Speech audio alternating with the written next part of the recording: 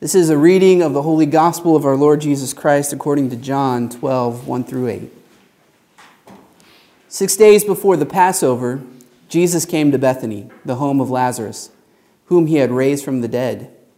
There they gave a dinner for him. Martha served, and Lazarus was one of those at the table with him. Mary took a pound of costly perfume made of pure nard, anointed Jesus' feet, and wiped them with her hair. The house was filled with the fragrance of the perfume. But Judas Iscariot, one of his disciples, the one who was about to betray him, said, "Why was this perfume not sold for 300 denarii and the money given to the poor?" He said this not because he cared about the poor, but because he was a thief. He kept the common purse and used to steal what was put into it. Jesus said, "Leave her alone. She bought it so that she might keep it for the day of my burial. You always have the poor with you, but you do not always have me." The Gospel of the Lord. Praise to you, Lord Christ. In the name of the Father, and of the Son, and of the Holy Spirit, God, I pray that you would open our minds, our ears, our hearts. Let those who have an ear today, Lord, let them hear a word from you, not from me, but I pray, God, through the foolishness of my preaching, that somehow your Spirit can do a work in our lives. In Jesus' name, and everybody said, Amen. You may be seated. I am deeply, deeply moved by this text. I can't explain it. I think it's something that God did in my life. Every time I read this text, I just feel a strong connection to it. It's kind of why I drew that piece of art. Let me kind of do my best to unpack what I think is going on here. And this one's a little bit scandalous, but let's do this, all right? So put your seatbelts on. Here we go. So let's start with this idea of splurging on somebody. Have you ever splurged on someone for whatever reason? There's someone in your life that you really love and care about. And so whenever you run into some money, just spend it on them. When I first started doing video work that was getting paid a decent amount of money, I remember one of the first things I did, I got a check for a few $1,000s, and I went straight to, Diana had just become a mom, and I went straight to the mall. Now, this is not recommended. Like, this is just bad economics altogether, but I went straight to the mall, and we definitely could have used this money in other ways. And Diana is, she's a 1 on the Enneagram scale, so she would be very frugal, and she would not want me to do this. If I left it up to her, she wouldn't want this, but I took her straight to the mall. And I was so happy for being a new mom that I spent that whole check on just getting her earrings. It was Mother's Day. And so it was her first Mother's Day, and I was like, this is worth it, and this is the easiest money I've ever spent in my life. And so when we love somebody, how many can agree with me today that when you really love someone, spending on them is just natural? It's not hard at all. Because love, and this is the name of my sermon, love has its reasons. Can you say it with me? Love has its reasons. So have you splurged on somebody? Think about it right now. When have you given an extravagant gift to someone? When have you gone way beyond what was necessary because you love someone? Now here's the point. The expediency and the morality of the abundance of Mary's gift is absolutely scandalous. Judas is right. And before you judge Judas, as we wear clothes made by children and work sweatshops in Malaysia and Vietnam, right? Before we judge Judas and before you say, well, Mary was right and I would have never been like Judas, before you go there, let's just recognize that whenever we read a gospel story, we would do well to identify with the person who needs to change. And so let's just lean into Judas a little bit and recognize that we are not called to identify with Mary or Judas. We should recognize that we are some weird combination of both. And Judas calls her on it. And he says, this is ridiculous. This is neglecting the needs of the poor. Now, here's the deal. And this isn't in my notes, but I just want to point this out. I got into a discussion a few weeks ago about this. Is God happy when churches build $2.5 million buildings? Is God happy when there's slate roofs and stained glass windows and a $50,000 bill at the end of every 2 years to repair these institutional structures? Is God happy? I kind of tend to side with Judas, to be honest with you. If I'm being transparent, I kind of agree with Judas that money could have been used for the poor. Can I get an amen? And when we look at the extravagance of worship in our culture today, many of us will say that money could have been better used on poor people. Can I get an amen? And yet, there is this tension here where we see her spend a scandalous, the kids have a saying, and I just learned it this year, but whenever someone's acting crazy, they go, she's being so extra. And I just heard it for the first time. So I want to pause here for a second and say, Mary is being so extra right now. And I did a little research and I found out the etymology of the word extra. Extra meaning beyond, outside, right? Extravagant. So extra, beyond, vagant, a journey, wonder, travel. Mary is traveling way beyond what's necessary. She is being so extra right now. She's doing things that are quite scandalous, but it goes so much deeper than ignoring the needs of the poor. Let me tell you why. And this is what really lit my imagination here. We all know, if you were raised in church, most of you know that nard, and I just find that to be a funny word, nard, that nard was very, very expensive. And it took about a year to save up enough money to buy the amount of perfume that she poured out. So she's spending a year's wages. This is probably all her wealth. Now, some people think it was an heirloom. Some people think that she got it in other ways. I don't know. It's all speculation. We don't know, but it was a lot of money. But you got to get beyond that. Beyond the cost of it, here's why what Mary did was reckless and abandoned. She had reckless abandonment in this moment. Here's why. And this is the part that really kind of triggered my imagination. The only person that a woman in that culture could let her hair down for was her husband. This was a scandalous act because women in first century Palestine that belonged to a Semitic culture did not show their hair to anyone other than their husband.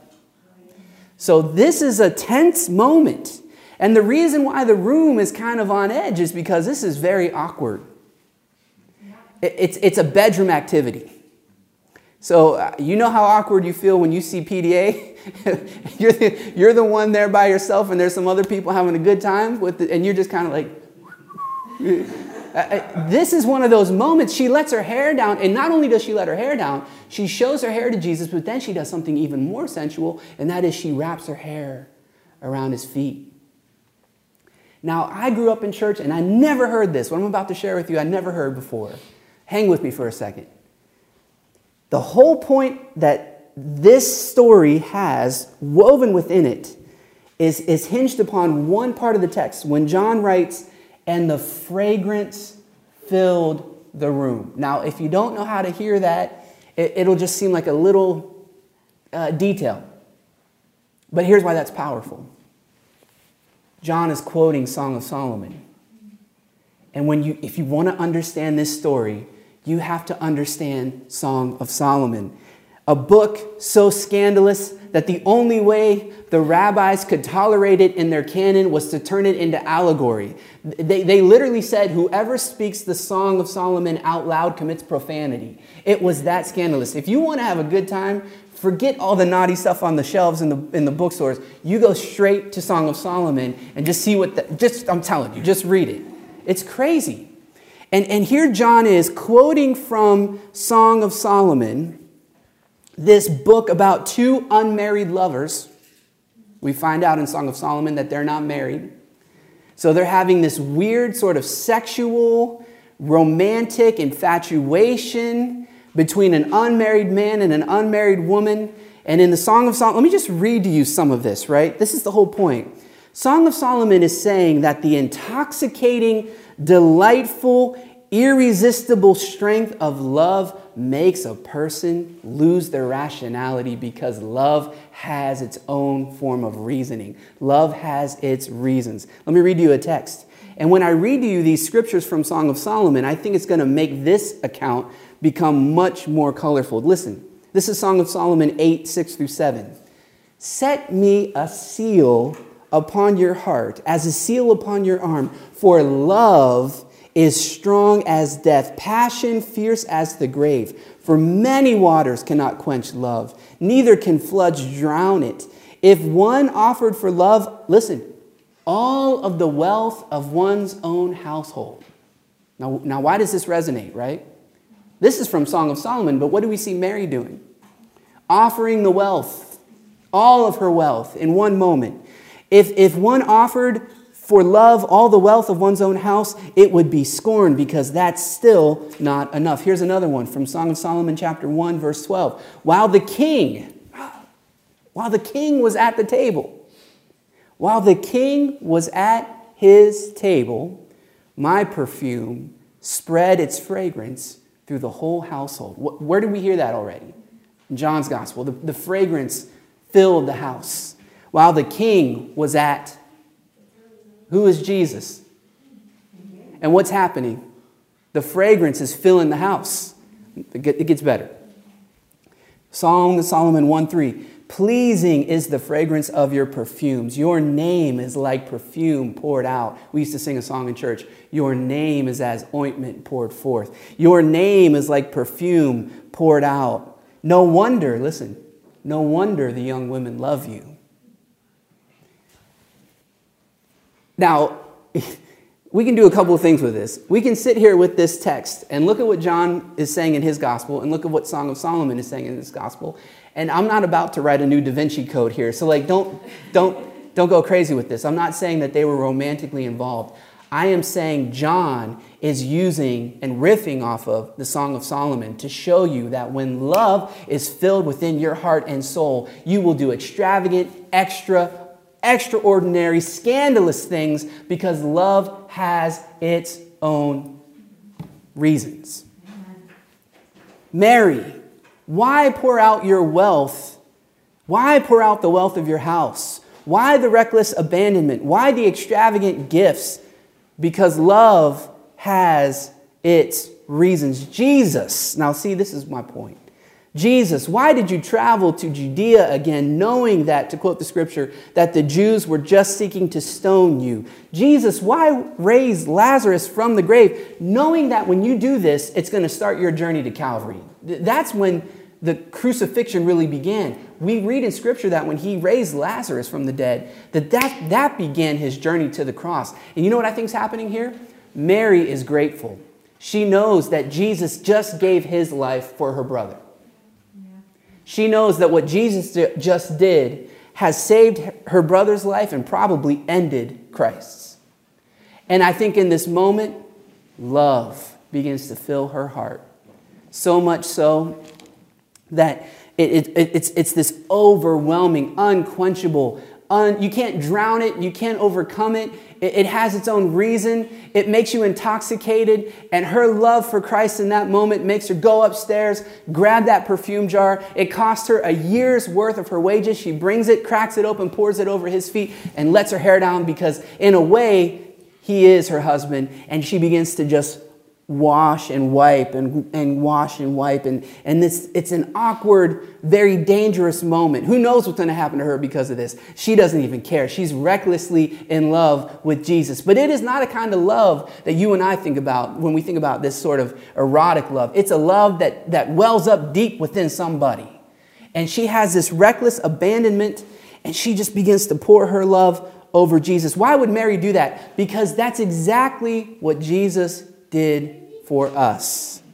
Jesus, why did you travel to Judea knowing that Jews were going to stone you or seek to stone you? Why raise Lazarus from the grave knowing that it would start your journey to the cross? Jesus, why empty yourself, becoming nothing? Why take on the very form of a slave? Why appear in human form? Why submit yourself to death, even death on a cross? And think about this. Just like Judas told Mary, that could have been used for other purposes. We can say the same thing about Jesus. Why come and die for people who were ungrateful? Why come to this world, become a human? Why become one of us for a group of people that really, you could have spent your life in better ways. Because love has its reasons. I'm going to finish with this. Andre Crouch used to sing a song. Maybe I can play it. Let's see. You probably know it.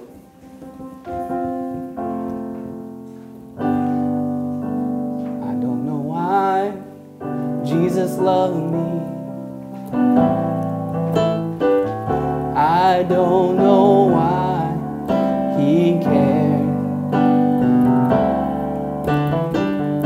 I don't know why he sacrificed his life. Oh, but I'm glad, so glad he did. Love has its reasons. See what I'm saying? The very thing that Mary does is simply to embody this reckless love that Jesus has. Is this okay? And so what she's doing is she's showing the whole world what good discipleship looks like. Good discipleship is reckless. Good discipleship is abandonment. Good discipleship is scandalous. Good discipleship will get you in trouble. Good discipleship will cost you every single thing that you have. Being saved is easy. Discipleship is the hardest thing you'll ever try to do in your life. And we can look at everything going on in the church today. We can look at this room. We can look at this table. We can look at the ceremony. We can look at the celebration. We can criticize what happens in liturgical sacramental spaces. We could even, now that we're in this context because we have an ancient future imagination, we could even look at the megachurch and say, it doesn't take all that, but love has its reasons. I'm a changed man preaching to you today. Because no longer do I want to criticize and throw stones from the outside. I want to worship from the inside. And it's only when we worship from the inside that we have the right to criticize. And so here we are looking at these institutions. And many times I say, oh, that could have been used for better things. It could have been used for the poor. But I have to remind myself what Schmeeman said. Diana read it in the beginning part. I'm going to read it one more time because I think you'll hear it now with fresh ears. Read it along with me and let it speak to you. Why are we doing these things? Why are we about to come to the table? Why the adoration, the adornment? Why all these things, these signs and symbols, smells and bells, up and down? Why the work of the people? It doesn't take all of that. Why the ceremony? Why the celebration? Why, JP, are you wearing a collar? Well, let me ask you this. Why, when you got married, did you put on a wedding dress? Why, when you got married, did you have vestments on? Right? Why did you buy that tuxedo? Why did you buy that wedding dress? Why wear those vestments? Because in that moment, love has its reason. So now read this. The liturgy is, before everything else, the joyous gathering of those who are to meet the risen Lord and to enter with him into the bridal chamber. And it is this joy of expectation and this expectation of joy that are expressed in singing and ritual, investments and incensing, in that whole beauty of the liturgy, which has so often been denounced as unnecessary and even sinful. Unnecessary it is indeed, for we are beyond the categories of the necessary. Beauty is never necessary, functional, or useful. And when expecting someone whom we love, we put a beautiful tablecloth on the table and decorate it with candles and flowers. We do all this not out of necessity, but out of love. And the church is love, expectation, and joy. Let the church say amen. Amen. It doesn't take all that. Absolutely right, it doesn't take all that. It could have been used differently. Absolutely, it could have been used differently. But we don't have our right mind. We have the mind of extravagant generosity, of pouring out our worship and our love. Let me tell you something right now. I tithe. Many of you sitting here tithe. And there are economists that would tell you that makes no sense. And you look at them and you say, you're damn right. Excuse my language. We pass condemnation on the world that would judge us for our love. And we say love has its own reasons. And when we give, we are not giving to get. We are not giving and pouring out ourselves to get anything. We are giving because there is someone who loved us and poured out himself for us and gave himself for us. And we just pour ourselves back out in response to him pouring himself out. So this is the most beautiful irrationality that you will ever experience in your mind, in your life. But this is what Mary calls us to. It's a wasteful generosity that will lead us straight to the same Jesus who in Canaan had 180 gallons of new wine, even though there was not nearly that many people. They couldn't have drank that wine if they wanted to, even if they tried to drink it for a year, and I think it would have gone bad. He made so much wine at that wedding in Cana that they had so much left over. Now, the scripture doesn't tell you that, but history will. Because we know the size of the vessels and we know what the typical wedding size was. He made abundant amounts of wine. Now let me tell you another story. Jesus is always providing blessed abundance. He fed 5,000 people, and yet the Bible tells us how many baskets were left over. Remember that story? 12 baskets left over. Let me finish with this one. Jesus sees some fishermen who can't catch anything, and he blesses them so much with abundance that nets begin to break and boats begin to sink. This is a beautiful waste. Amen. And that's what God calls us to. So let me just close by saying, is it necessary? Nope. Do I have to wear a collar? Do you have to be involved in the liturgy? Do we need to come into this space that is adorned with gold leaf and with beautiful stucco and Spanish-style architecture and cross and table and candle and smells and bells? Do we need to do that? No, not at all. And that's exactly why we do it.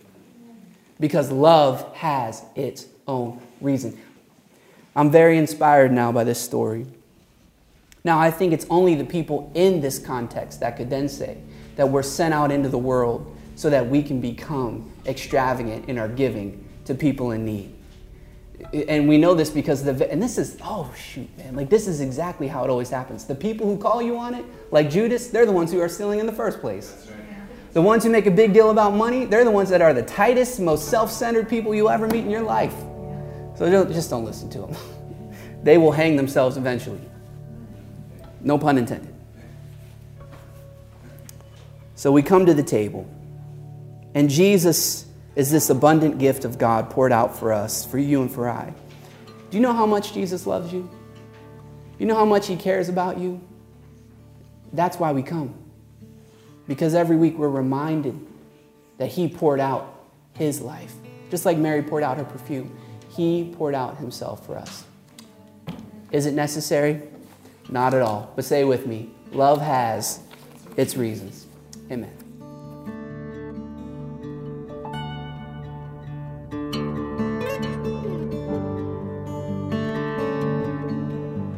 Thank you for listening to the Sacred Commons podcast. You can find out more about us at our website, thesacredcommons.com. If you feel connected to this ministry in any way, we appreciate your support. We appreciate your partnership. It helps us continue to do this work in the city of Youngstown, where we are happy to be launching a new church plant. Finally, why don't you come and join us for a service? 323 Wick Avenue at the beautiful St. John's Episcopal Church. We meet in the chapel. Come and worship with us. We'd love to see you there. Now may the Lord bless you and keep you. The Lord make his face shine on you and be gracious to you. The Lord turn his face toward you and give you peace. Amen.